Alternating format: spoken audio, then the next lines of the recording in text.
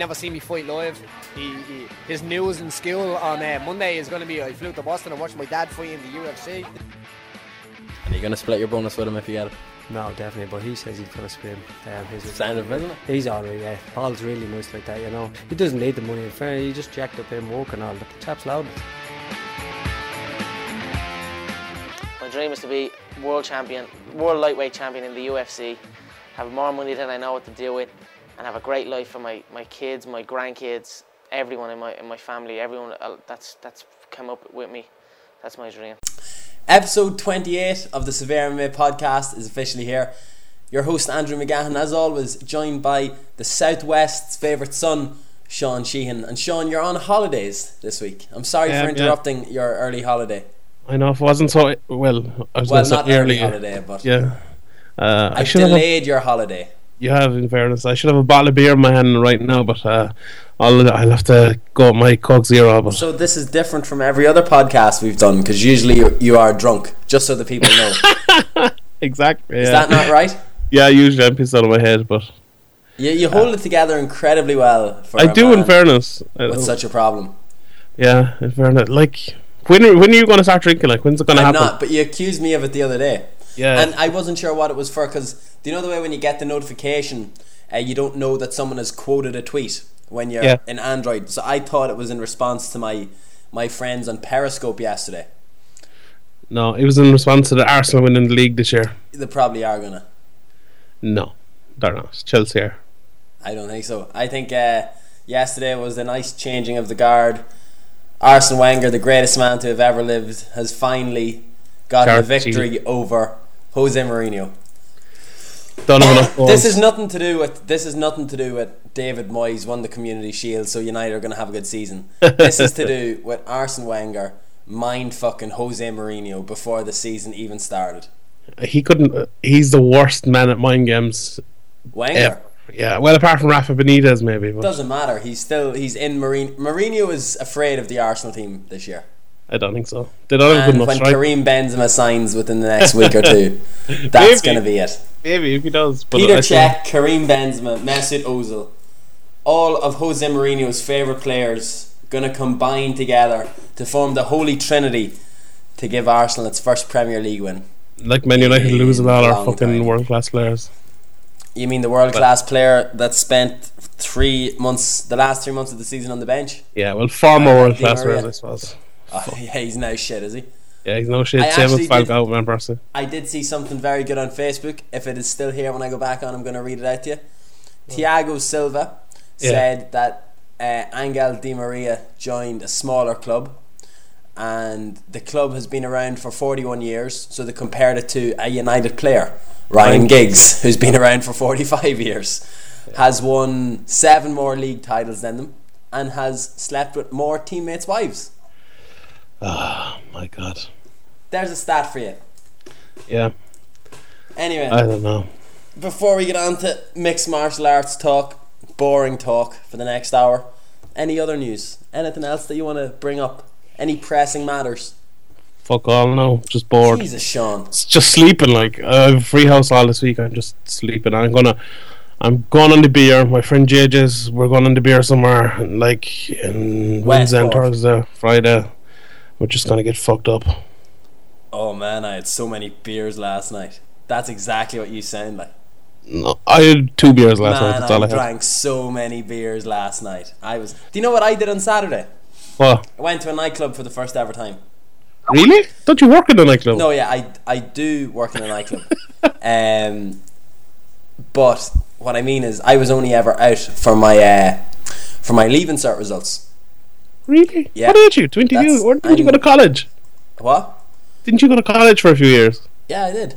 But I commuted for a couple of those years. I was living in Ballyfermot. No, I was living in DCU. I was living in Ballymun, just around from DCU, and was going in Ballyfermot. Yeah, I never went out when I was in Dublin. I never went out when I lived in Dublin. I went out for my Leaving Cert results, and that was it. Because I don't drink. I find going out to a nightclub, and I've worked in a nightclub since around then as well.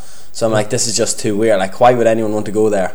Yeah, that's true. Nightclubs are shit places. Yeah, they're shit places when you're not drinking. But Saturday night after work because I'm not working in the same place anymore on a Saturday. I'm DJing out the road. So then I came in, I owed my friend money. After I got paid, I went in, he was in the nightclub, and then I stayed there for about 25 minutes, 30 minutes. And do you know why I stayed there for so long? Why? Because people kept stopping me saying, what the fuck are you doing here? You're never in a nightclub. Like, why are you here if it's your night off? And I bumped into a fan of the podcast. Oh, very good. There's so many of them around now. So many of them. They're just waiting to come out and talk to us. Speaking of which, another fan of the podcast. Peter Carroll, is it? I was going to say, make a joke that Ronda Rousey listens to the podcast and then we'd talk about her fight, but if she does follow me. She does follow me on Twitter. Like. She doesn't, or fuck. She does, yeah. Why? Why not? Put in a good word there or something, will you? Yeah, I will. No bother. I'll do it. I'll get her. I'll DM her and be like, follow Andrew McGann. Yeah. There we go. Anyway, talk about her fight. Yeah, it was. Let's see if your summary can be longer than the fight itself. It probably will be. It'll have to be. Listen, you have to put everything with Ronda Rousey into perspective, right? She is by far the best female fighter in the world by an absolute country mile. Bethe Correia never had a chance against her. She just absolutely decimated her.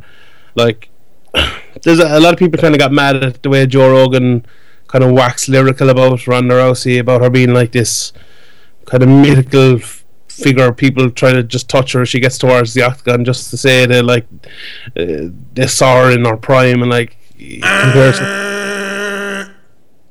What? That was 34 seconds. Sorry.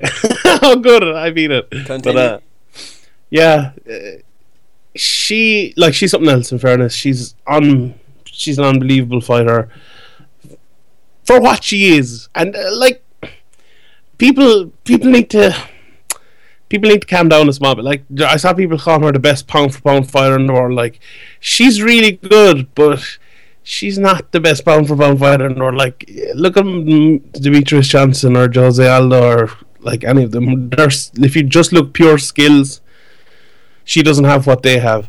Like, she's a really good, unbelievable judo player. She has quick hands, very, very fast hands. She has power in her hands. Do you believe they're not good hands, as a lot of people have said? They're not. Like, they're not good hands, really. Her technique is very, very sloppy. It's improving, though, in fairness. It has improved an awful lot, but it's still not, it's still not up to look at Jose Aldo fighting. Like, the way he throws punches, the way he jabs, and he sets his feet and throws with fucking power and technique. Ronda just doesn't have that yet. Like, she's definitely improving, and she's definitely better than everyone else. She's even better than most of the strikers in her division. But to say she's the best pound for pound fighter in the world is insane, in my opinion. Best female pound for pound fighter in the world, undoubtedly, definitely. And we'll get to Cyborg and stuff later on. But like, it's hard to say.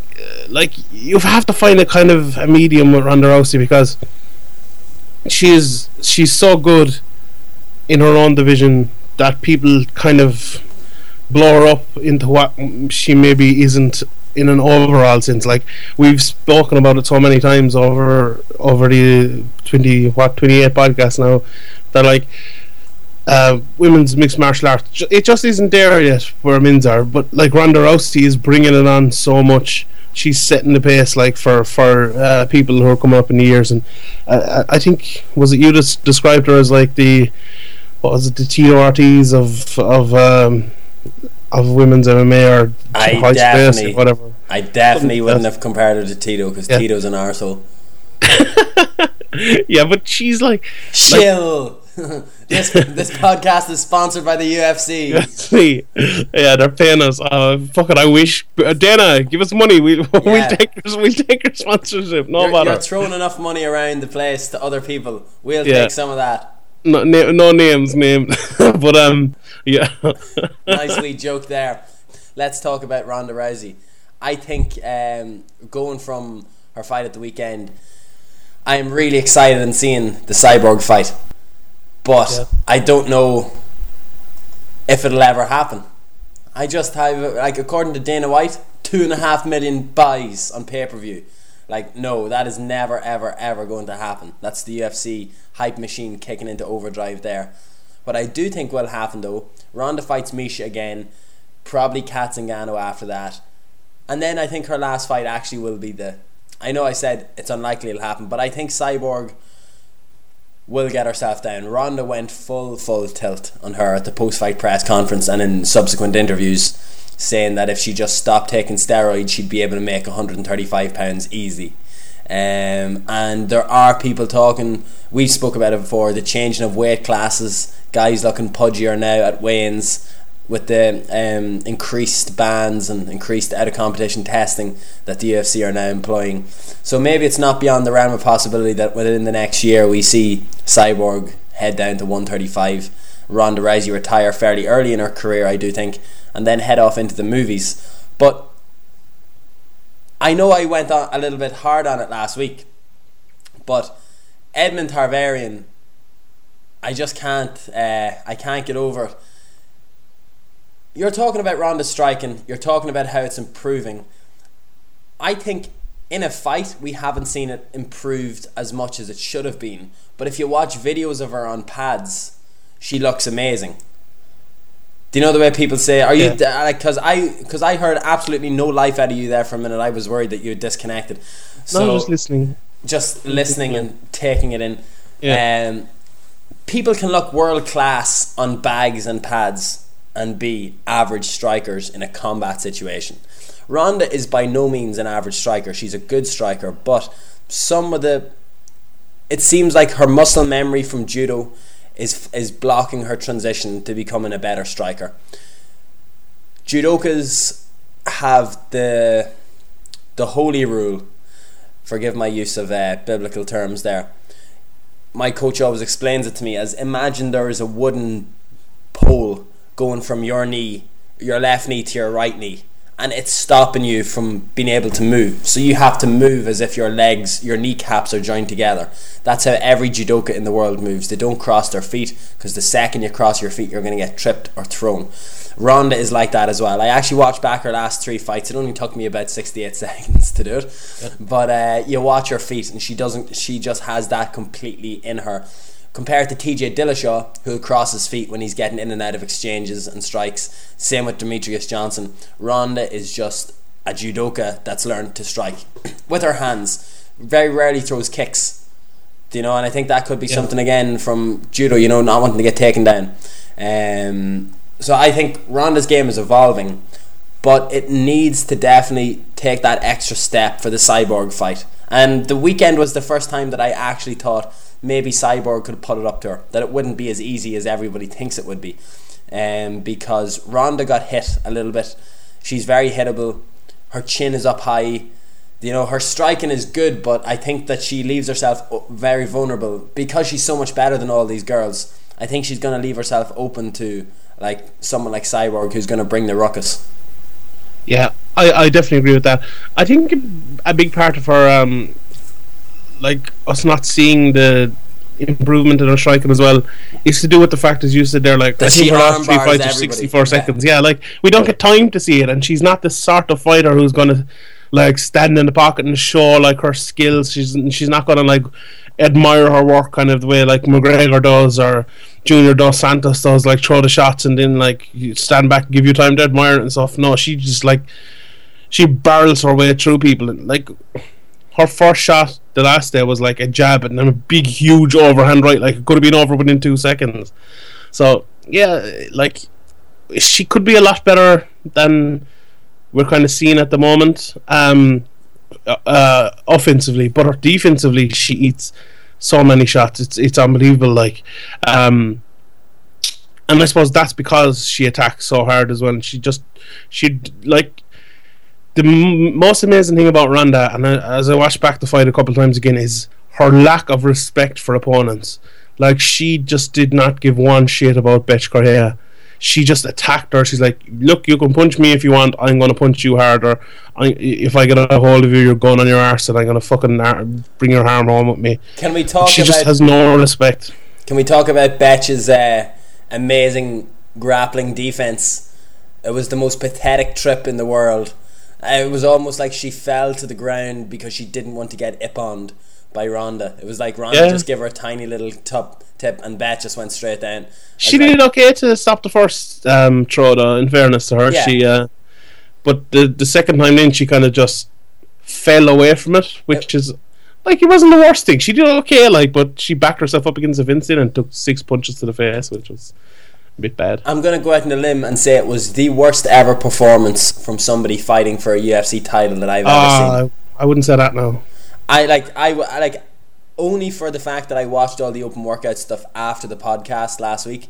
I wouldn't have given Betch any chance at all.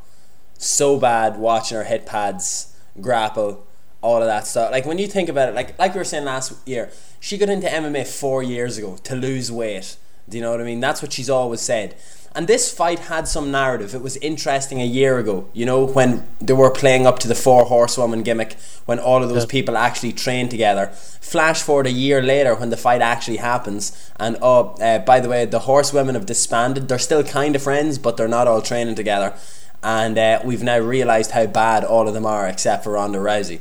So now this fight just became, there's someone undefeated that insulted Ronda's dad, instead of, there's actually a nice backlog story to this about killing off Ronda's friends one by one and then coming for the queen, until we realised that actually those fighters were sub-level UFC fighters and probably should all be in Invicta. What are you talking about? Shayna Baszler's top class. World class. World class. So is Jessamine Duke. Do you know who Jessamine Duke looks like? One of the funniest tweets that I've ever seen. Chris Nelson from Sherdog put it up.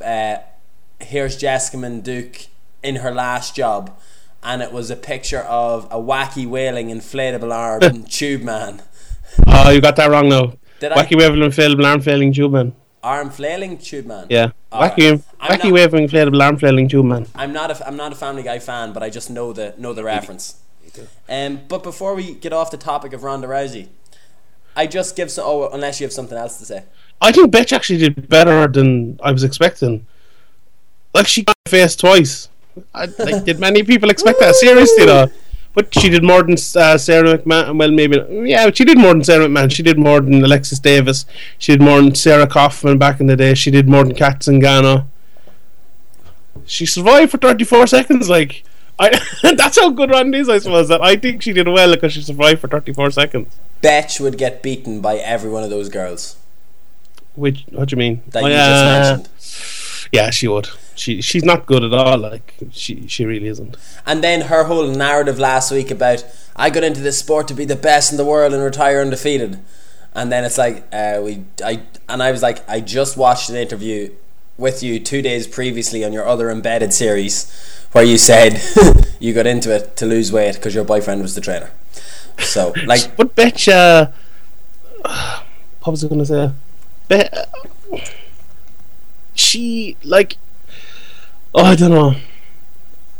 I can't remember what I was You've just had a brain fart. And it was admirable stalling on your part trying to remember it, because it's just out of reach and you can't. One thing I will say about Betch, which made me like her, is where she trains. She pretty much trains in the ghetto. It reminded me very fondly of Brazil, the greatest place in the world. I remember what I was going to say. Go. She did a great job of selling the fight, in fairness, beforehand. Even though, like, nobody bought that she was going to win or anything in the hardcores or anything. But, like, the way she went around with her Brazilian flag the whole time, like, even when Ronda walked out, she got a lot of boos and Betch got a lot of cheers. And the way, like, it was the stare down. It was the opposite. Yeah. Ronda got a bigger cheer than Betch. She probably got I don't think she did though. At the weigh-ins, she did. At the weigh-ins, definitely. But walking out for the fight, Ronda got a lot of boos. She got loads of boos. So I think Betch did a good job that way. Well, I just give in to some clickbait on Facebook. Would you like to hear 8 interesting facts about Ronda Rousey? What website is this from, Andrew?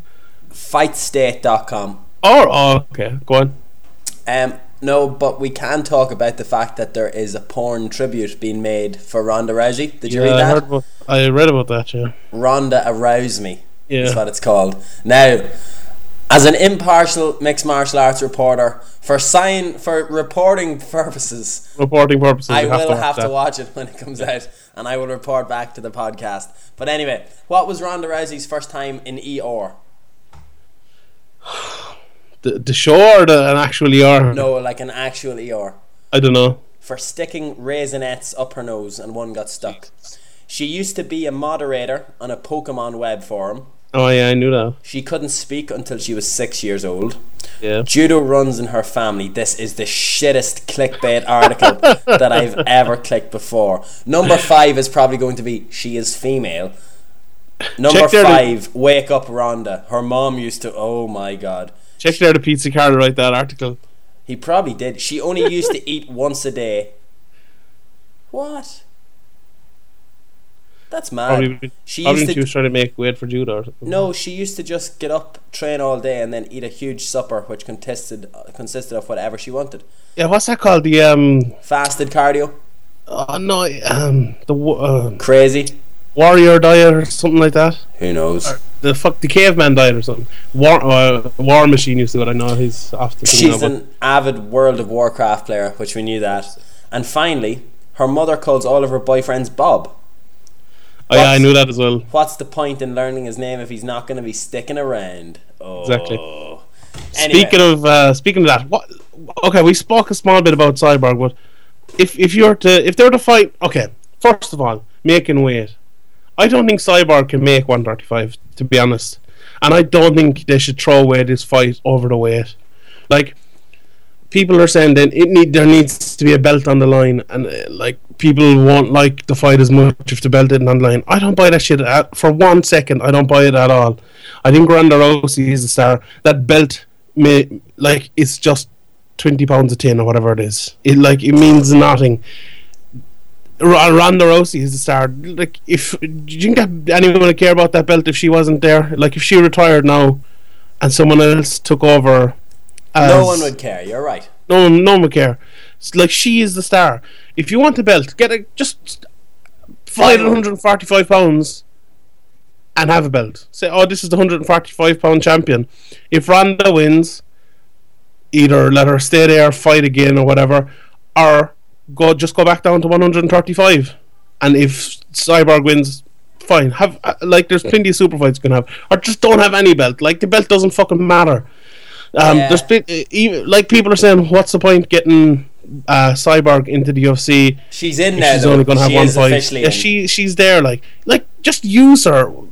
What's wrong with having a few super fights? Like, you could have her fight Ronda, you could have her fight Misha at 145. Misha would fight there. Katzengano fight at 145. Like, there's plenty of people that could fight her at 145. Yeah, go on. No, you finished there. Sorry. I don't think she can make the weight. And what's going to happen is, right, she said she's going to fight at a 140 in her next Invicta fight. I think she's going to miss weight at 140. That's what I think is going to happen. And then people will have to change their minds. Yeah. That's what's, like, there's nothing can be done then. I think she is going to prove, like, there's no point in doing a warm-up match for her, because in case she loses, it's just not worth it. It's unlikely that she would, but there's no point in doing it and risking the fight. Ronda Rousey is a legacy fighter. You know, she is there to make a legacy, to make a career. Her name will go down in MMA history. That's fair enough. She is right in how she says that she doesn't have to go after Cyborg. Cyborg is the one that needs to come to her. And to be honest, if Cyborg can't make 135, I'm okay with not seeing the fight. I think let it happen. Let it not 2.5 million views. How could you turn down? Like, well, it's that's making everyone anyway, millions. I know that's bullshit. 2.5 million views. It might do 1 million. Maybe on a very lucky day. I don't. But still, you're making everyone millions out of that. Like, it's the biggest fight possible that you can make. I'm just looking at it from Ronda's point of view, where she has spoke about legacy in the past. I would like to see the fight happen at 140. I don't care where it happens. What is her legacy, though? Beating up a lot of bums and retiring undefeated? People aren't going... In 20 years, people aren't going to talk about that there were bums. They're going to talk about Ronda Rousey finished every single fighter that she ever fought. Yeah, they will. Do people talk about the bums Ali bet up? Or Tyson bet up? But he fought great people as well, because... Ronda has fought great people as well. Who? Misha's great. She's not. Come on. If you... Misha's a good fighter, but she's nowhere near the level of Ronda. That just shows how good Ronda is. That's what I'm talking about. Her legacy. She's so much better than all these people. If Ronda you need a foil as well. You need a foil. You can't just be beating bums. Fuck off, Ariel Sheehan. You don't need a foil. You do. Look at Joe Calzaghe. Oh my God. Look at him. Go on. What else? What does Ariel always say when he goes on about a foil? What are the boxing examples he always gives? This is my example. Like, Joe Calzaghe is a guy who never fought anyone until, like, they were both really old, or the other guys were so much older than him, and like that's why he never became a big star anywhere apart from Wales. Like, look at guys like, and look at Karl Froch is the exact opposite. Like, he filled out Wembley Stadium. Did you know that? He filled 80,000 people in front of Wembley Stadium. I heard something. Because he fought like all the best in the world. Look at Gennady Golovkin. He's struggling now because none of the best in the world are fighting. When he does fight the best of the world, he's going to go up to another level. Like, when you're talking about legacy, you need to fight someone good. And when you're avoiding, well, not avoiding, but when you're not fighting the only other best person in the world, it's going to hurt her legacy. 100%. The worst thing she could do to her legacy is not fight Cyborg, or else lose to Cyborg. Which is, I think that's the bigger issue than everything else. I think the worst thing she could do to her legacy is fail a drug test. Yeah, Anderson Silva. But that's a different key example. Anyway, onwards. I don't have. You see, I actually can't open our Skype chat to see what we were going to talk about. Okay, next. We're going to talk about the rest of UFC 190. Excellent. As you just watched it there, preparing for the podcast. Yes. We'll talk about Damian Maia against Neil Magny. As a jiu-jitsu fan yourself, and I'm not what?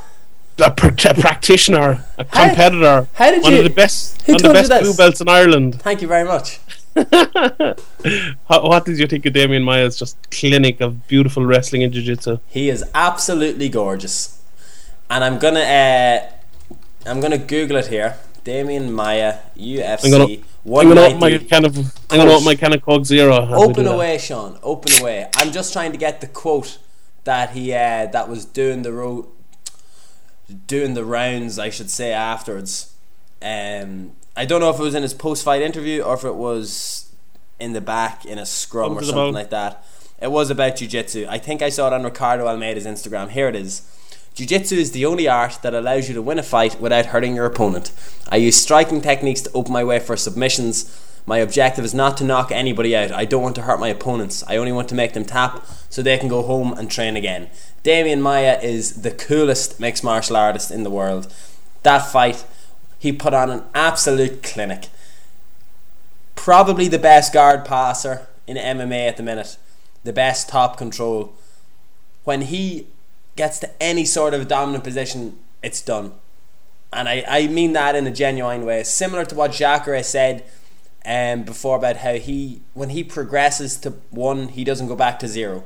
That's what Damian Maia tries to do as well. He just, once he's past the guard, he's going for the finish. Tucked him out, set his pretty much only was hitting him so he could try get his back. What a finish. I especially like the way that he sets the rear naked choke up. Blocks underhook onto Magny's wrist, pushing it down towards his hip, and then it's like you see guys for so long they try like get their knuckles and get their thumbs and start like I'm actually doing this on myself now, but like push across the throat sort of thing, whereas Maia just punched straight across the throat. He didn't care how it got across or where it got across. He just wanted to get the fist across, slipped the hand out from behind and then connected the hands. It was an absolutely clinical performance. He has to fight Gunnar Nelson. Forget Wonderboy. I think we're in for a surprise.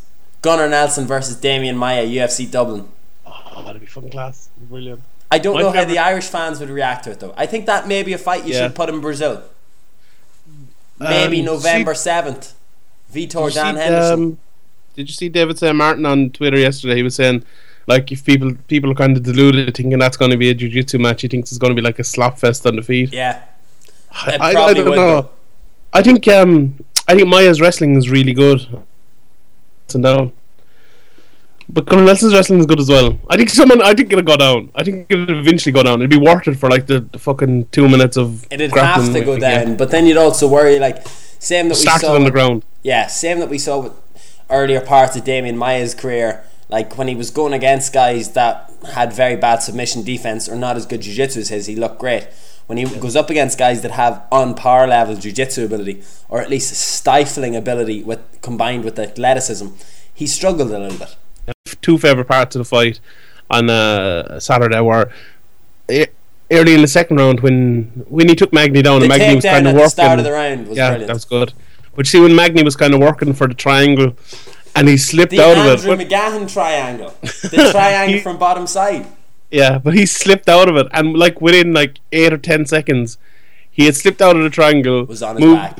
moved into half control or a half guard, and then moved into fucking mount, and like he was basically over within. And at the end of the first round as well, see when he was kind of sitting on top of him and he was like straddling him, and Magny was in such panic that he didn't think to just like buck him off, and it looked like he was going for like the mounted triangle, but then he moved to the armbar. It was like throwing a fake mounted triangle, and then went to the armbar at the end. He's just a genius, and he's very similar to Gunnar Nelson in the way like he puts his chest against your chest, and he just sets everything up so slowly, and like you can kind of see what he's doing, but there's no way to stop it really because he's so good. Like he's passing into a half guard and into the mount, like it's just so fucking smooth. It's unbelievable to watch.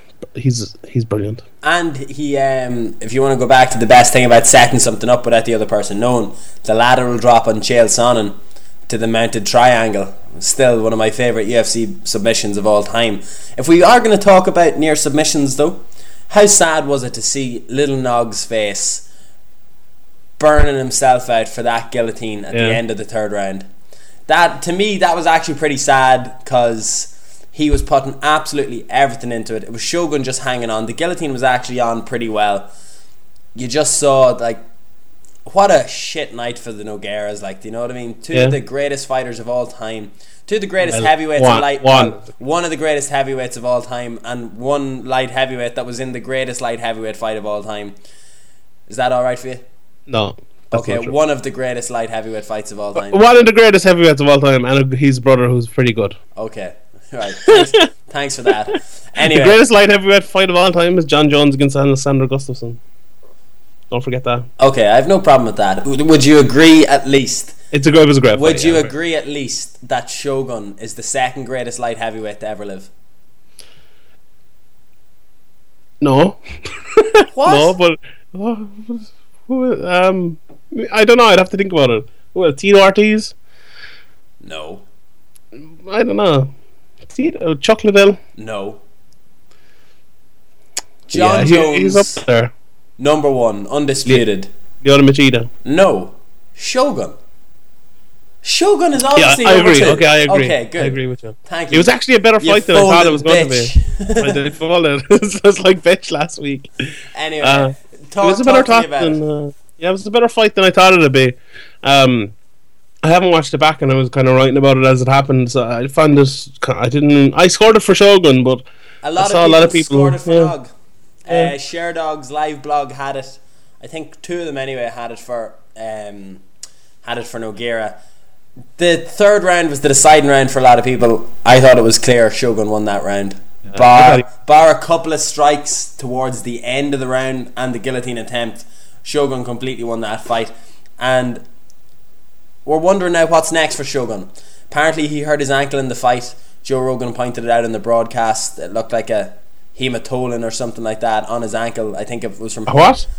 Did I say that? I not a hematolin. What's it called? Yeah, hematoma, is it? Hematoma, that's it. Where it pretty much just ballooned up. I think it was from hitting Nog's elbow. Shogun called out Rampage Jackson post-fight. Call me crazy, but it's 2015, probably 2016 before we see that fight. That's a fight that I really want to see. And I don't know why. It'd be okay, yeah, I'd watch that. Look, I'm just looking at the top 15 here. That's a headline for UFC London in February. Is UFC coming to London in February? Yeah, that'd be good. Yeah, well, apparently. Allegedly, sorry. Alleged.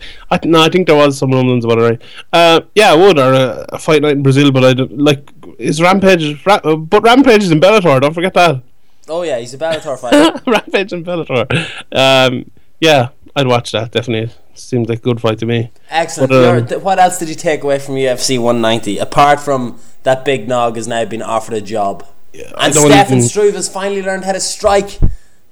Well, kind of. Well, he's learning how to strike.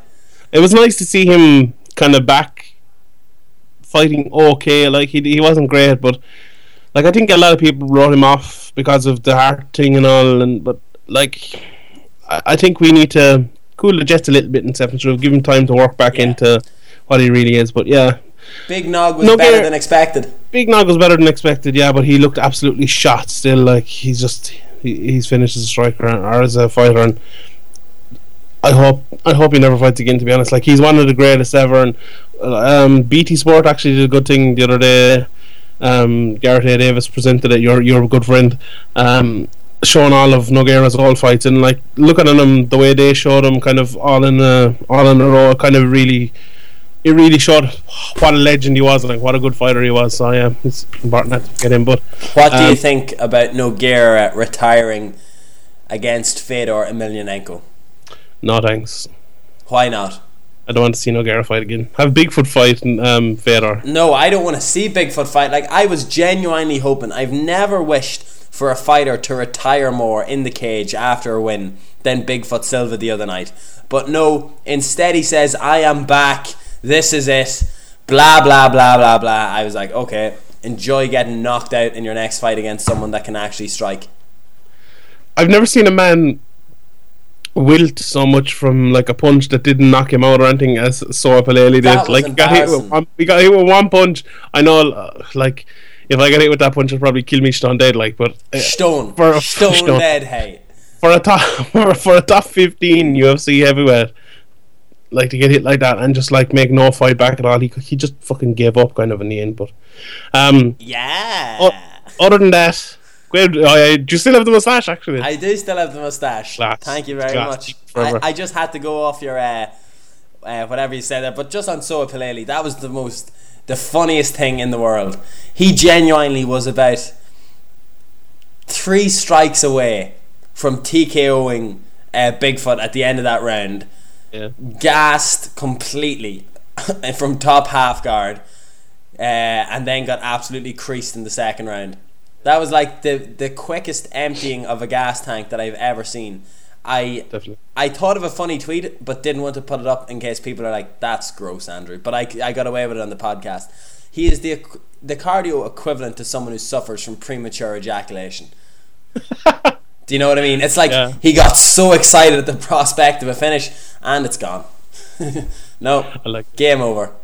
Okay, just a couple of last things on that. Patrick Cummins was pretty impressive again, beat Fedor. I want to see him fight Ilir Latifi maybe in Dublin. And Claudia Gadelha against Jessica Aguilar. I think Gadelha really, like, she beat Aguilar pretty well. I think it was her best performance to date. Her gas tank actually looked better than it's ever looked before, although she wilted a little bit in the third, and I think Aguilar might have come close to winning it, but she didn't win it in the end. But I'm looking forward to seeing that fight against Jędrzejczyk. I think Jędrzejczyk beats her easier the second time because she's improved so much. How would you see that fight going? Do you give her any chance, or I don't know. I think like a lot of the UFC, we get caught up. A lot of people get caught up in the UFC hype machine of their champions. You could argue that Claudia won the last fight against Joanna, but since then Joanna has become one of the greatest fighters in the world, going to clear this division and be a part of it for a long time, sort of thing. And while her improvement has been noticeable, I do think a rematch is going to be a lot closer than people, and more so the build up of the fight is going to give Claudia credit for. Yeah, I think it'll be good fun. I'm looking forward to it. I have good news. Breaking news. Go on. Ulster Amateur MMA Association have launched a government-funded programme for Northern Ireland for mixed martial arts in Northern Ireland. Very good. Historic government-funded programme to pilot in Northern Ireland. The Ulster Amateur MMA Association have informed the IMMAF of a historic development. Blah blah blah blah blah. Oh, so it's actually nothing that great. Sorry. A pilot summer camp has been funded in partnership with the Youth Forum, where youths from 11 to 18 can attend for free to learn aspects of MMA. Okay, so that's a good. It's cool and stuff like that. But to be honest, I was expecting like something a lot cooler from the headline. That's good. Danny Core has done a lot of work building the sport in the sport of mixed martial arts in Northern Ireland. He's always trained kids for free in his gym. It's a non-for-profit gym and organisation, so I suppose massive respect to him for all of the work that he's done for the sport in Northern Ireland. But guess who's coming to this seminar in Dundalk? Joseph Duffy? No. Someone from the north? Norman Park. Norman Park? Yeah, Oh. and I will go to it if I can challenge him to a roll. Definitely. He's going to judo show you. Judo hips. If I can roll with Norman, I'll pay the money for his seminar. Why wouldn't you pay the money for his seminar anyway? Go on. Because I don't like striking or mixed martial arts. Oh, I only like is it jiu-jitsu. just- I don't know Fucking what pussy. it is. Like it's a seminar like with him, so I assume there'd be striking and stuff covered. So I don't really care about that. I just show up and roll. Anyway, Nice. Speaking of people who roll, Speaking of Husamar fucking Pal fucking Harris. Fucking. I was actually giving out to for cursing too much in the podcast, and now I'm after ruining it again. you were 'cause I said given out for fucking thing. cursing too much. Yeah, it was. By who? Apparently Graham, of course. Who Oh, else? right, yeah. Was that again recently? No, this was Just when, yeah, it was when we were told about the it. one. Okay. Yeah, the one where I said I'd curse. Oh yeah, the Aldo one. But Pal Harris. Scumbag. What? Yeah, go on. Censor. This is your part as well. You're the jiu-jitsu man. What do you think? Here's a censor. If you're afraid to, if you don't want to hear us curse and give off about people like this, then tune out for the next. Actually, no, don't tune out. Keep listening. It's a great Stay tuned. podcast. We love you all. Anyway, Husamar Palhares, you learn on your first day of jiu-jitsu to respect the tap. Now, I had some action. I don't want to sound like Dana White, but and I don't Fucking even goof. like. Do you know the way Graham always says? Don't even reply to these people because you're giving them exposure. People will then find out who they are. Like no. Yeah. Who is London Brawling on Twitter? Oh yeah. Is it a troll account? I genuinely think it is just someone who reps like one of them. I'm so funny UK MMA Twitter accounts like that makes jokes about Ian Dean, and it's probably some of those guys. Like, do you know? Yeah. Do you know what was it? Aaron Hodges or something? I don't know. Whoever it was. Aaron Hodges is great. Aaron So Hodges like is great. I just said yesterday, I would love to interview Palhares and ask him what happened to him. Like, was he bullied as a child that turned him into such a dick that he is today? Like, he's an absolute scumbag. Oh, he worked his entire childhood. He endured a level of poverty you haven't an idea about. He ate animal food to survive. He's a simpleton, and it's too simplistic to say he's an evil man who's trying to hurt people. An example would be how he hugs people too aggressively. And I was just like, what are you talking about? Like, so Well, that's a a fine argument. That's a fine argument. If that's Yeah, true, fair enough. No, he shouldn't that be is true. fighting in MMA. Yeah, he shouldn't exactly. be fighting in MMA. Fuck that. He's gonna hurt someone. Like. He's I know- obviously by this person's logic, don't even bother debating with me because by your logic, this guy is mentally insecure. So he Yeah. shouldn't be allowed to compete in mixed martial arts. If he isn't aware of what his actions are doing and what consequences they cause, he shouldn't be allowed to compete. Yeah, like I said it there the other day. I called for him to be banned for 2 years. I think that'd be a start. But someone replied to me and they made a great point that, like he like I said, he needs to kick up the arse to like something to change his ways. But people were saying like he's already had it. Like he's had, I think he's had money taken from the commission. Obviously, he got cut by the UFC, lost a lot of money that way. Like he's had 3 or 4 kicks up the arse. A lot of other things have happened. I can't remember now, but there's something in the ADCC as well. Wasn't Yeah. it? He hurt the guy. Like this can't keep going on. He's done it to Mike Pierce. He did Jake Shields now. I don't want to see him fighting in MMA anymore. Like a 2-year ban would be the start, but if he got banned for life, I wouldn't be mad. And it's pity because I love watching him fight. He's one of my favorite fighters to watch fight. He's the most dangerous submission artist in the world. He's fucking excellent. He's an excellent fighter. But this shit can't go on. Like you just saw John Kavanagh tweet about it. He said if he was in my gym, he'd get expelled, and I think he needs to be expelled from MMA. This can't go on. I know people send the argument, oh, someone's going to get hurt. This is MMA. People get hurt. But he's hurting them in a dirty way, in a way He's that hurting them after they've already given up. exactly. That's why the tap is there. Like it's so you don't get hurt, so you can cry, uncle. So look, the fight is over. I don't want. I'll fight another day. It's like throwing in the towel or whatever. On He that, just doesn't respect that. He maddens me. I just to save getting a message from the nicest man in UK MMA, Ian Dean. I'm not saying that he's a parody account or anything like that, or riffing the piss, or does shit like that on social media. Because I know I said because a lot of people used to joke that Ian Dean was actually Aaron Hodges on Twitter, and that It was Brad Wharton. was it? No, but the people used to always say it about him. Yeah, he used to say it was Brad Areen, so that's the only reason I threw Ian's name in there. So nobody jumped down my throat when this podcast gets released. But on that, and Pal Harris, just the tap. Like as I was saying, your first day of jiu-jitsu, you learn about the tap. Do you know what I mean? You respect the tap. The fact that we're completely ignoring the fact that he eye gouged Jake Shields. Did you see the picture of Jake Shields' face afterwards? Yeah, it was disgusting. That was ridiculous. Now, of course, Kaposa, Grabka Hitman, had some great tweets up being like, oh, Jake Shields doesn't like eye pokes, huh? And then it was a couple of different pictures of Shields poking George St. Pierre during his fight. But none were as deliberate. These weren't eye pokes. No, these were like face rakes. Like, do you know what I mean? That thumb to the eye shit. Like really, really bad. And then, the pointing thing about all of this, right? Rousimar Palhares guaranteed himself submission of the year, if not eternity, at the weekend. That was such a nice submission. Such a beautiful setup off a single leg.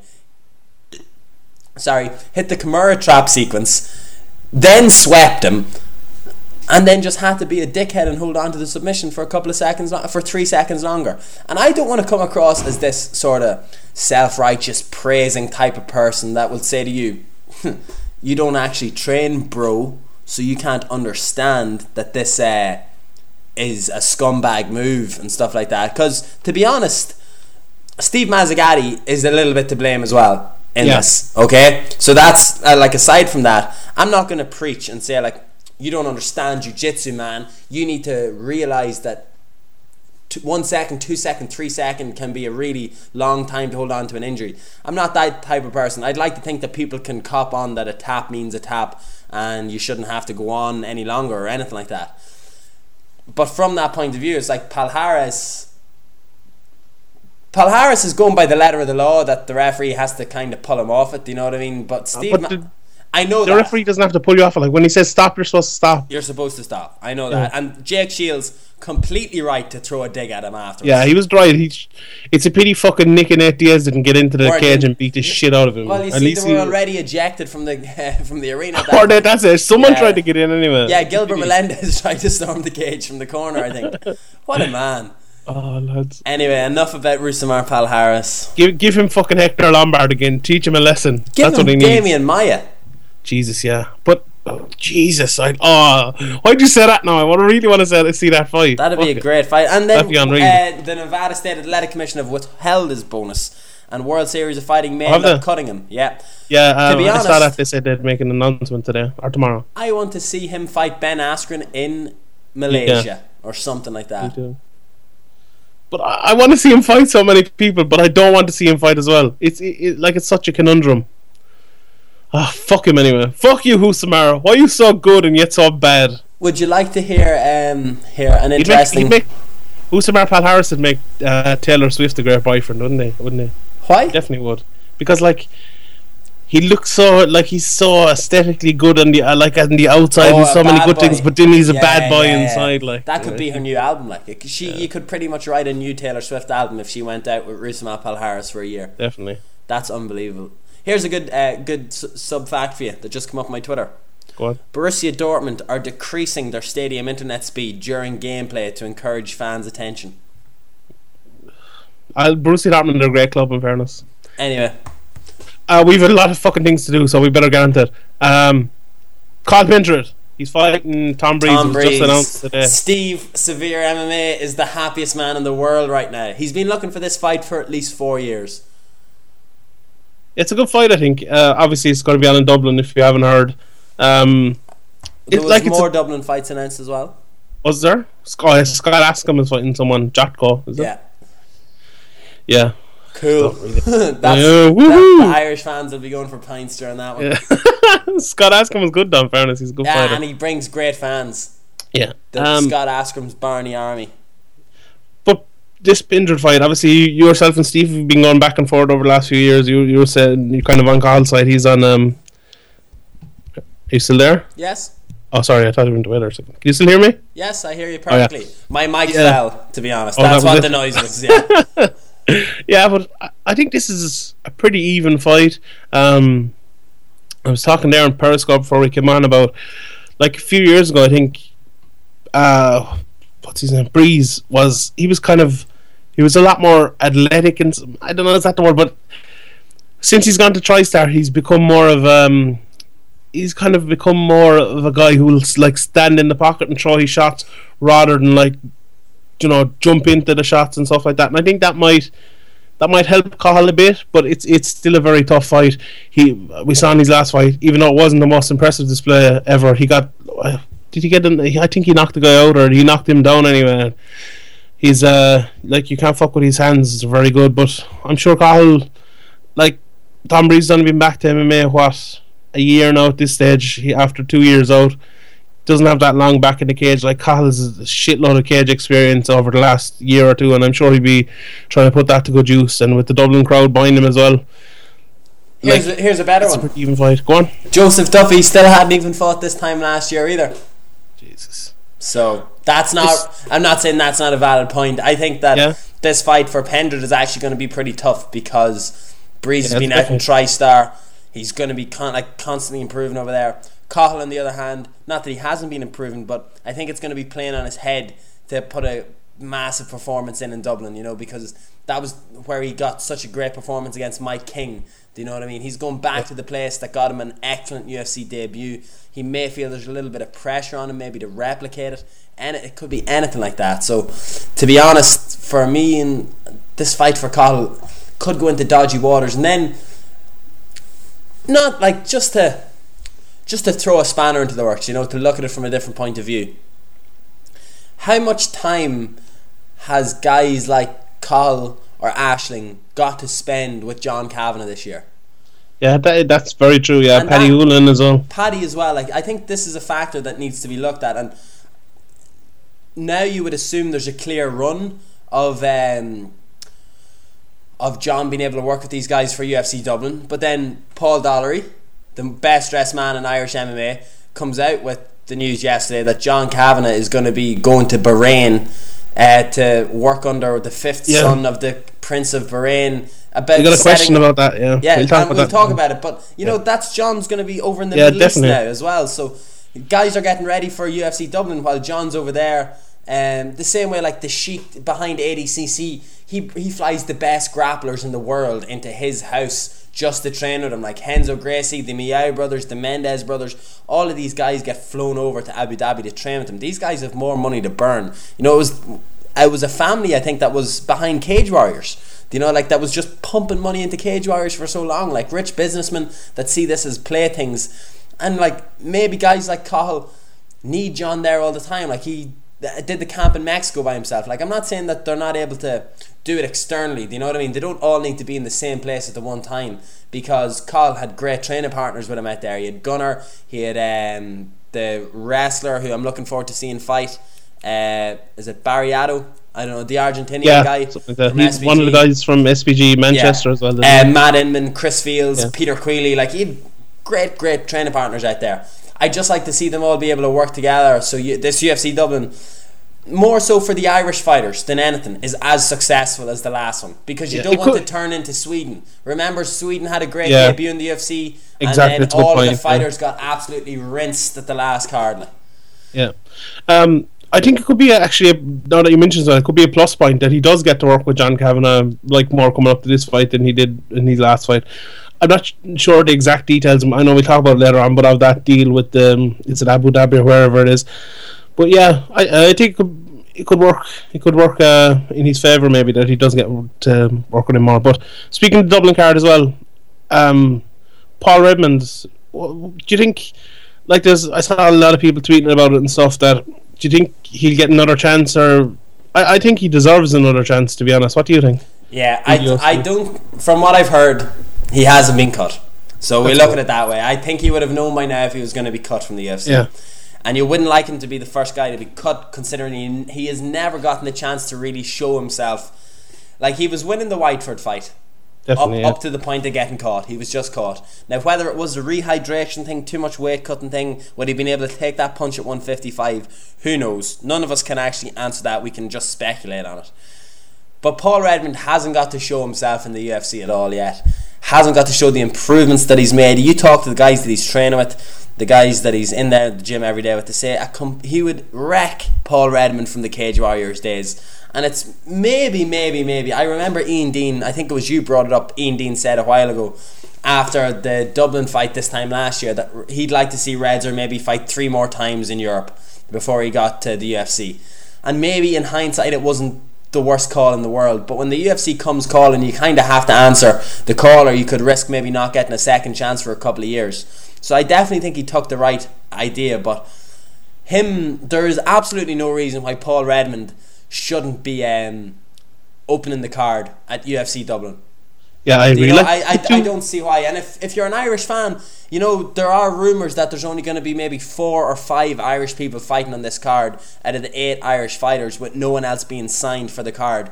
Maybe if you're an Irish MMA fan, you're listening to this podcast now, you want to see as many Irish-based fighters on the card, tweet them. Tweet Sean Shelby, tweet the UFC UK, tweet UFC, tweet Dana White. Say you want Paul Redmond on this card. Say you want Paddy Houlihan on this card. Do you know what I mean? Carl Pendred's already there. Joseph Duffy's already there. We want the most exciting fighters, Irish fighters, on this card. Those guys come straight to mind. They're the ones that you need on the card. You need Redzer, you need Paddy. Do you know what I mean? You need Cahill. You need, give Philip Mulpeter a fight at UFC Dublin, for fuck's sake. It'll be the best fight of the night. Oh. But I think Redzer as well, he's 2 fights so far. His first fight, we know about the weight issues and everything, and it was against Mirsad Bektic, the best prospect in the whole UFC, in my opinion.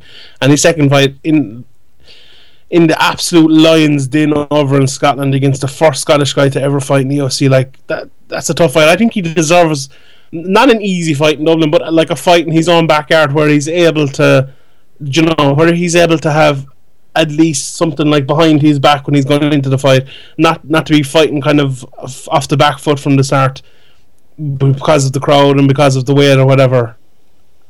I think he deserves that opportunity, and he deserves to have the same advantage that Whiteford had going into the last fight. Yeah, exactly. We saw Paddy Houlihan had it, and then Chris Kalidis had it afterwards. So I think it works the other way around for Paul Redmond. He should get it as well.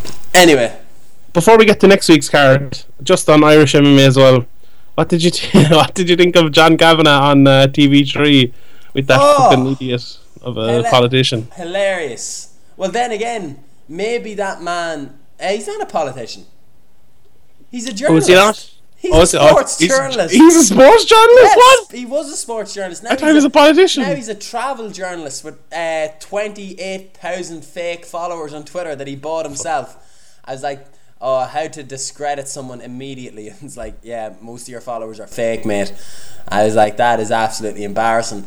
But the one thing I will take out of it, John Kavanagh handled himself incredibly well. Tom McGuirk, embarrassing as a presenter. He was supposed to be a mediator, not give his own opinion on everything. Complete loaded facts. And this is TV3 logic. This is what annoys me the most.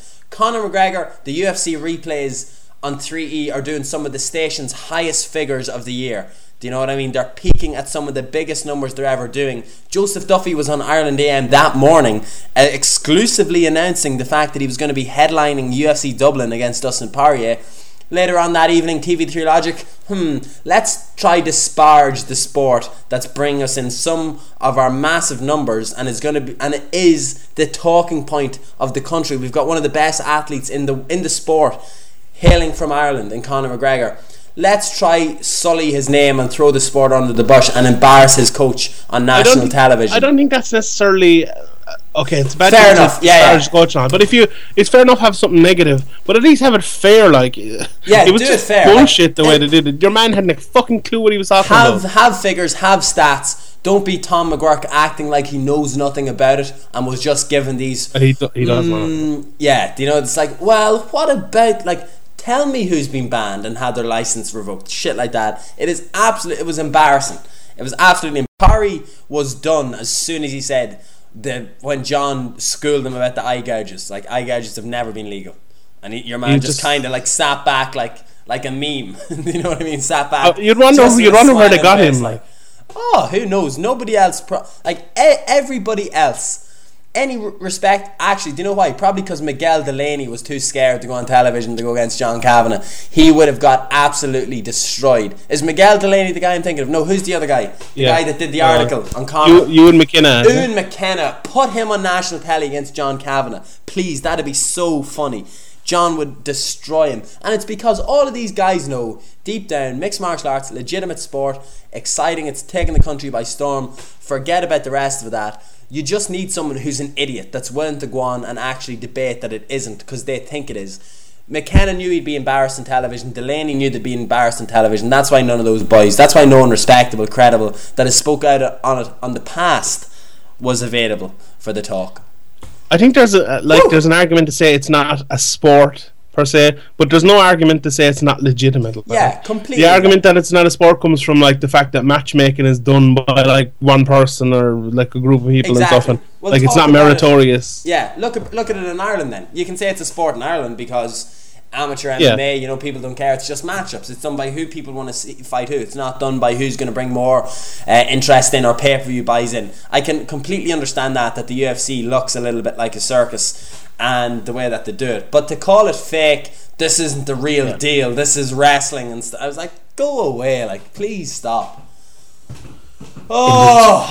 Fuck it. Okay, next week's card we'll just kid on the small bit because no one gives a shit. There's a card next week. Yeah. We'll do our picks because I'm not doing my picks. I don't even know who's fighting. I'll call it out. Sean, I'll call them out and we'll do our picks. You're worrying me. Glover Teixeira versus OSP. What? Yeah. OSP. Me too. Michael Johnson versus Beneil Dariush. Oh, that's some fight. Beneil Dariush, maybe. Me too. Yeah. This is boring if we're going to be the same. Derek Brunson and Sam Alvey. Derek Brunson. I'll go with Sam Alvey, so fuck it. Jared Rashall. Sean, look, I'm just going to say to the people that are listening to this, they don't care. No, nobody gives a shit. I think we just move on to questions there. We move on to questions. Go on yourself. I'm telling you now, a substandard UFC card like this, there's a lot of other podcasts you can listen to out there for in-depth, boring analysis of why Derek. Go listen to them, Mike. Yeah. Okay, questions. We were not going to hit there, so we might as well talk about it now. It's from Jack Durgis, who I believe is an actor. He's in Humans. Do you know that show? I don't, but go on. It's on E4 or something. And he's a fan of the podcast. He is, yeah, and he follows me on Twitter. He's a great man. He's always asking questions. Did I get tagged in this tweet? No, it's just me. John Kavanagh taking over as Habib, as a fighter with Habib in a new team. He's talking. He asks about conflict of interest. I saw that fight. Is it about a potential Conor McGregor Khabib fight? Is it? I think that's what he's getting at. Yeah. To be honest, we're not going to know anything about this until John does an interview after the press conference that's been held in Bahrain. It seems to me it just stinks of John Kavanagh getting, and I don't mean stinks of, but looking at it from the outside, John Kavanagh's getting paid handsomely to be involved in this, and he's getting resources for his team and his fighters to be able to improve them as better martial artists, because I know James Gallagher and Franz Malambo are going to be flown out as well. I don't think it's going to be any similar to what Ben Askren does with Evolve. You know, he does the start of the camp or the end of the camp in Evolve. The rest of it's done in Rufus Sport, and Ben gets paid handsomely for being a part of the Evolve team in China. I think he gets he gets something like $5,000 a month, or maybe $10,000 a month, as well as everything paid for when he's over there, just for doing his training there. So there's obviously that side of it. It's going to help John, like Khabib. Khabib will be Ben Askren in this situation. You know, he might do the training over there, but come back. Also, it's a good avenue for a lot of Khabib Nurmagomedov's teammates. You know, the way that we spoke about these Dagestani boys that are going to be coming into the UFC in the next couple of years. This is going to be their chance to get training. You know, maybe they're going to be brought over, paid for, all of that sort of stuff. They're getting to learn under John, and then maybe head over to the States with Khabib. I think it's going to work out pretty well for everybody considered, but it just goes to show that John Kavanagh is a man in demand. We did speak before about maybe fighters looking at John, take John as a coach, get him in their corner, same way as some of them do with Greg Jackson for game plans and stuff like that. But then it just kind of went a step higher than that. Instead of that, a fighter looking for you, it's like the fifth son of the Prince of Bahrain It's like, yeah, it's a little bit better than a 3-1 UFC fighter looking to enlist your services as a head coach. Yeah, I don't think full details are out about it yet, how it's going to work or anything. So I suppose we'll get plenty of time to talk about it anyway. But question there from Dan's Nobly on Twitter. When a fighter pulls off an unexpected move to win a fight, and they say, "I drilled that in camp," how true do you think it is? Give me an example, because I 100% believe someone like Ben Saunders practices omoplatas, Dead Orchard, Rubber Guard, all of that 10 Planet stuff. 100% believe that. When you were talking to Joseph Duffy during the week, didn't he say he didn't practice it? Yeah. He said kind of the opposite. I'd say a lot of that kind of happens as well. John Jones used to say that as well. Yeah, I think that, I just was asking Duffy that as a almost as a piss takey thing, being like, oh, John Kavanagh taught you that, did he? Because Gunnar had done it in a video. You asked my question to him as well. It was great. I did. Fair play. What was your question? He got the headline quicker than Conor McGregor. Oh, yeah. I actually, during the interview, I was thinking, what was Sean's question? Because fun fact, Sean, as you know, I don't really plan any questions for any interview that I ever do. It's just I have maybe one or two key things that I want to bring up at certain points, and the rest of it is just a conversation based off his reactions and his replies. But I was in my head, I was scrambling, I was thinking, what was Sean looking for? Headline UFC Dublin. So it just kind of came out straight away. As soon as I remembered, I just skipped onto it, in case I'd forgotten it at a later point. But what was the... planning moves in a training camp? Yeah. I don't know, to be honest. I think it's... When fighters say that, you have to wonder if they're talking shit or not. Yeah, it's hard to know. I think Duffy's thing was a reactionary thing. You know, once, speaking from a point of view of jiu-jitsu, when you get to a level of consistency in your training, that you've been hitting the same move a lot of times, it just kind of clicks naturally. Not that it clicks naturally, but you see the opening before it comes. I'd say Duffy more than likely knows the concept and the fundamentals of the triangle position and choke very, very well, even though it was an armbar that submitted him.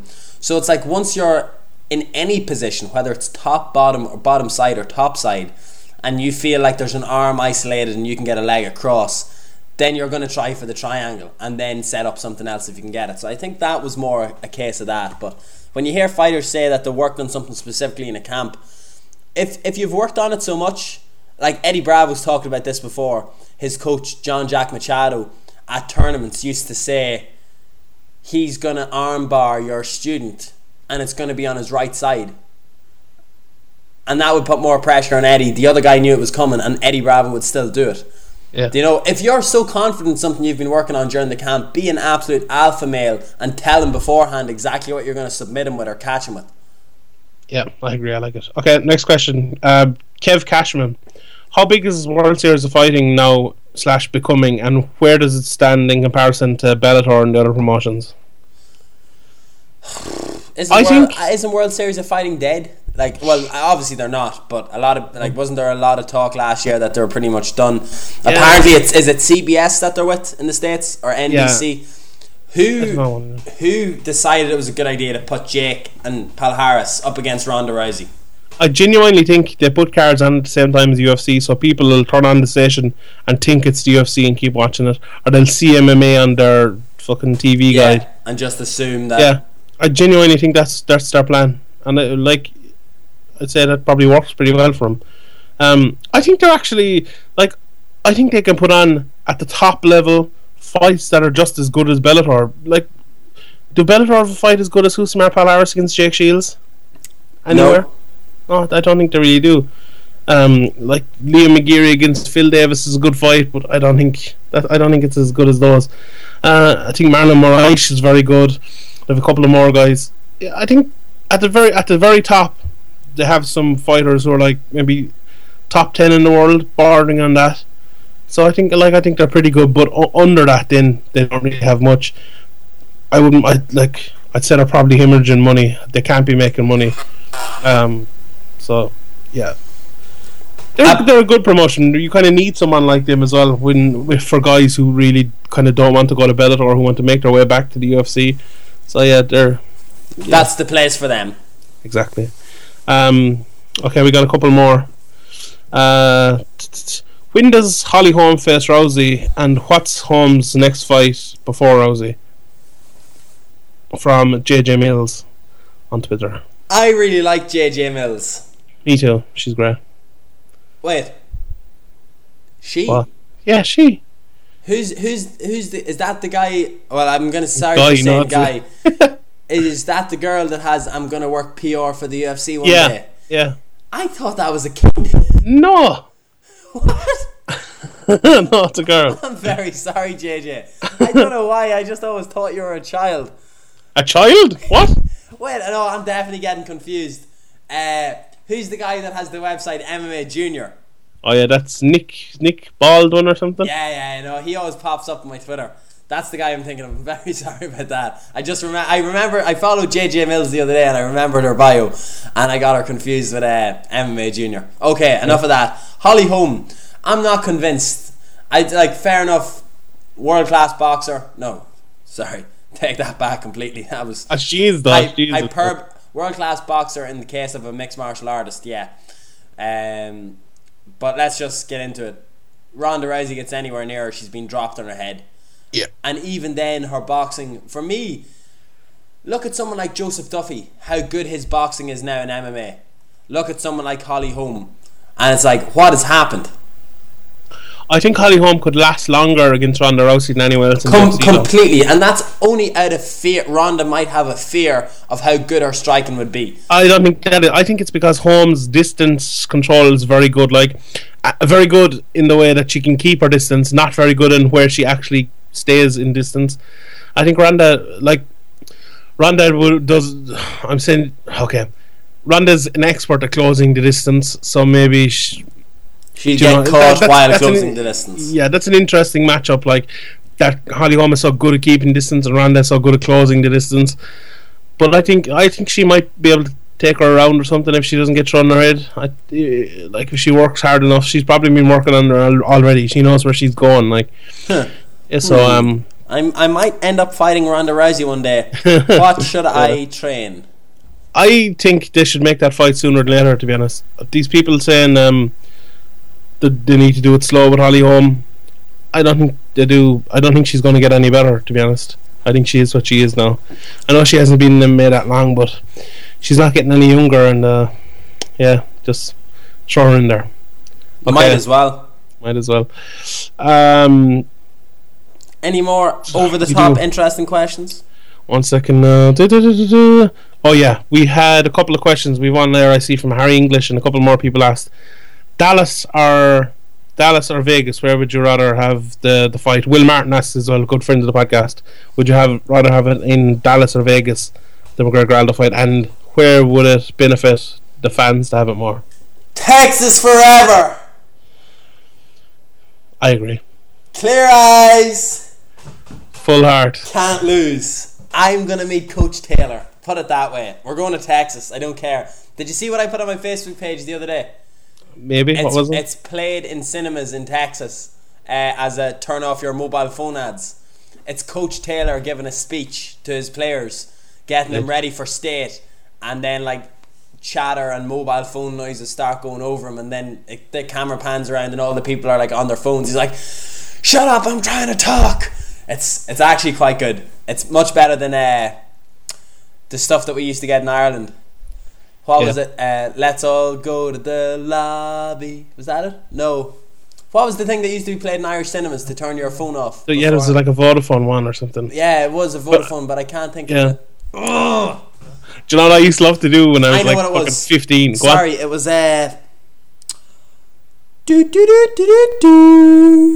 yeah, that was it. I used to love when I was 15 in the cinema and they'd put on that message, before they used to have just please turn off your mobile phone. I used to love put my phone ringing just after the message. You're a baller. I remember what it is now, Sean. I remember what it is. Dano. Oh yeah, that was it. Yeah. Dano Irish cinema. It's coming back to me. Yeah, fuck it. Oh, how do you Dano Irish? I just remember that for some reason. Get it up. Oh my god, what was it with his phone I can't even. Wasn't he walking or something like that? Dano to air on TG Cahir on October 19th.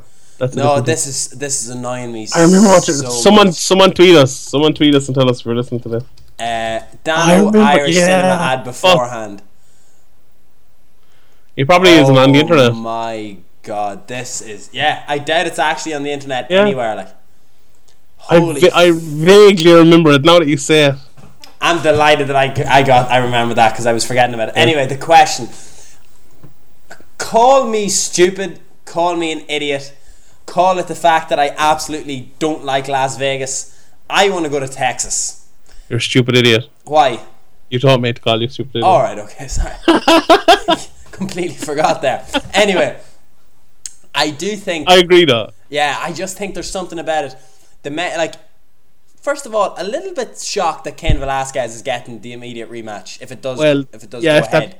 But I'm not shocked, because if it's in Vegas, that's a good sign for it, or in Dallas. That's a good sign for it being in Dallas, because there's so many Mexican people in Texas. They need a Mexican name on the card, and Cain Velasquez will fit that bill. And it's also apparently it's easier to get to Texas than Vegas.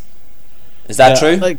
I don't know. It's not. No, Texas is the southeast, isn't it? I heard Front Row Brian saying that, I think, but it's actually not. It's the same. You need 2 flights to get to both places, so it's the same. It makes no difference really. Well then, and flights are actually cheaper to Texas as well. If you want to be pedantic as well, if you want to talk about Irish fans that are going to make the trip regardless, I think a trip before Christmas is a little bit better than a trip just after Christmas, financially, for a lot of people. Yeah, probably. Because you're not missing out on work over Christmas. Maybe some people work overtime. Maybe they'll get holiday pay at Christmas hours. Like, I know a friend of mine who's working today is getting €24 an hour in Lidl. Sweet. €25 an hour because it's a bank holiday. So there's stuff like that. I'd say there's Christmas hours like that for a lot of people. Maybe if they could get away at the start of December, they have the whole Christmas shift then to start working, and they'll make some money back. So if I'm looking at it from a point of view that I'm an Irish fan that's going to be spending money to see Conor McGregor unify his world title, I'd rather go to Dallas, to be honest. Me too. Okay, last question. Best case scenario, right? Yeah. Let me pitch it to you. Jose Aldo gets injured again. Conor McGregor becomes the full champion, fights anybody wherever in Vegas, January 2nd. Then fights Aldo at UFC 200 next summer. In Dublin, Croke Park. No, UFC 200 in the MGM, the new MGM arena, 20,000 seater arena. Don't mind that. No, fuck that. So I actually asked that, should Frankie Edgar be preparing for the fight? Oh yeah, completely. If you think Frankie Edgar won't be ready for that fight, should the UFC pay him to be ready? Like, I think they would. Yeah, I genuinely think they'll have him ready anyway. There's no way that they're gonna go into this the same way as the last time. Do you know what I mean? Someone will be ready. Frankie will be ready. Chad Mendes will probably be training himself as well. Like, who knows? Yeah, I agree. Okay, we'll leave it there. Okay. Fair enough. An hour and 18 minutes, give or take, before I edit this down, of listening enjoyment in the book. Sean Sheehan is going on the drink for the next couple of days. He's uninstalling Twitter off his phone. Fact. For the next couple of days. He is disconnecting himself from the Matrix. Personally, I think it's a lie. He'll be back sooner than ever, tweeting away, giving his opinions. I'll probably come on my laptop maybe once a day or maybe at night. Just to check. You should in case anyone needs me. Huh? You should come on steaming drunk, like. Steaming drunk? Yeah. Graham will be fucking ringing me. What the fuck you doing? What are you putting online? Why'd you say that about those people? Why fucking saying that? So tell me, is there any other planned activities than just getting hammered? Any other news that you want to share with us? Give us some gossip before we go, because Premier League is starting this weekend. So it is. Can't wait. Man United and Tottenham. I have to admit, this last year I've fallen a little bit out of love with football, but I'm not going to let this season pass, I should say, without getting myself back into it. I love soccer more now and other sports more because I'm so entrenched in MMA and stuff. It makes me appreciate them more because I can just enjoy them. Like, it's harder to enjoy MMA now because I have to be thinking about it and stuff all the time, and you have to watch so much of it. Like, you kind of get sick of it. Like, watch Man United match, maybe a Chelsea or Arsenal match, 2 games a week. That's fine. Like, It's great. I It's a bit of actually a find break it from- hard. Yeah, I find it hard to watch a football match if I don't have an investment in it. Yeah, me too. A bit. you know- But I don't mind. Yeah, that's why it's good to bet. Back someone first goal. Well, we're not gonna be just telling people just bet on football. Last week you for and me laugh. told people to bet on Ronda Rousey to win by knockout. and I she didn't did. even do it myself. I did it. Fair play to you. I won. didn't even do it. I'm an absolute disgrace. Like I should be betting a lot more, but I figure whenever I bet on something, I jinx it. Like Me too. I'm I too tell you greedy what, as well. Before we go, I'll tell you.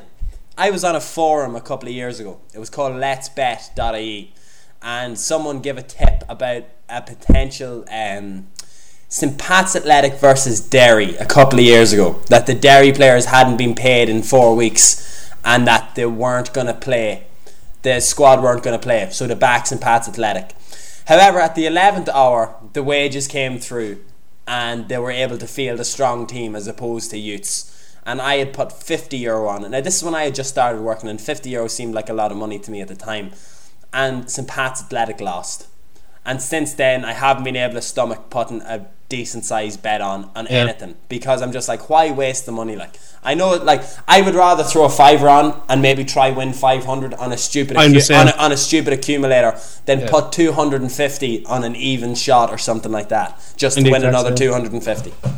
I put €50 on Michael Chiesa to beat Jorge Masvidal that time, and he knocked him down the first round. It was nearly over, and then fucking Masvidal won. I lost. Well, that's the largest bet I think that I've put on, and I wouldn't brag about money or anything like that.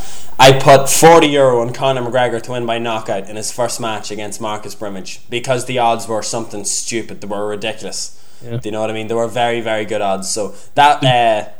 The biggest bet I ever put on was, I was at the races, I think, was it in Limerick or Tralee, I'm not sure, but I had like €66 or something left at the end of the day, and I put it all on one horse. Put it on number 4 and lost. I lost it. But did you see some guy tweeted me there on Saturday?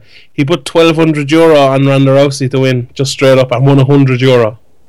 Why would you do that? Why would you do that? €1,200. I'm like, that much money? I was anxious. I was fucking anxious looking at that. I was like, why would you do that? Why are you so stupid? I heard someone put 25 grand on Bayern Munich against Wolfsburg the other day, and Lord Nicholas Bentner won the match.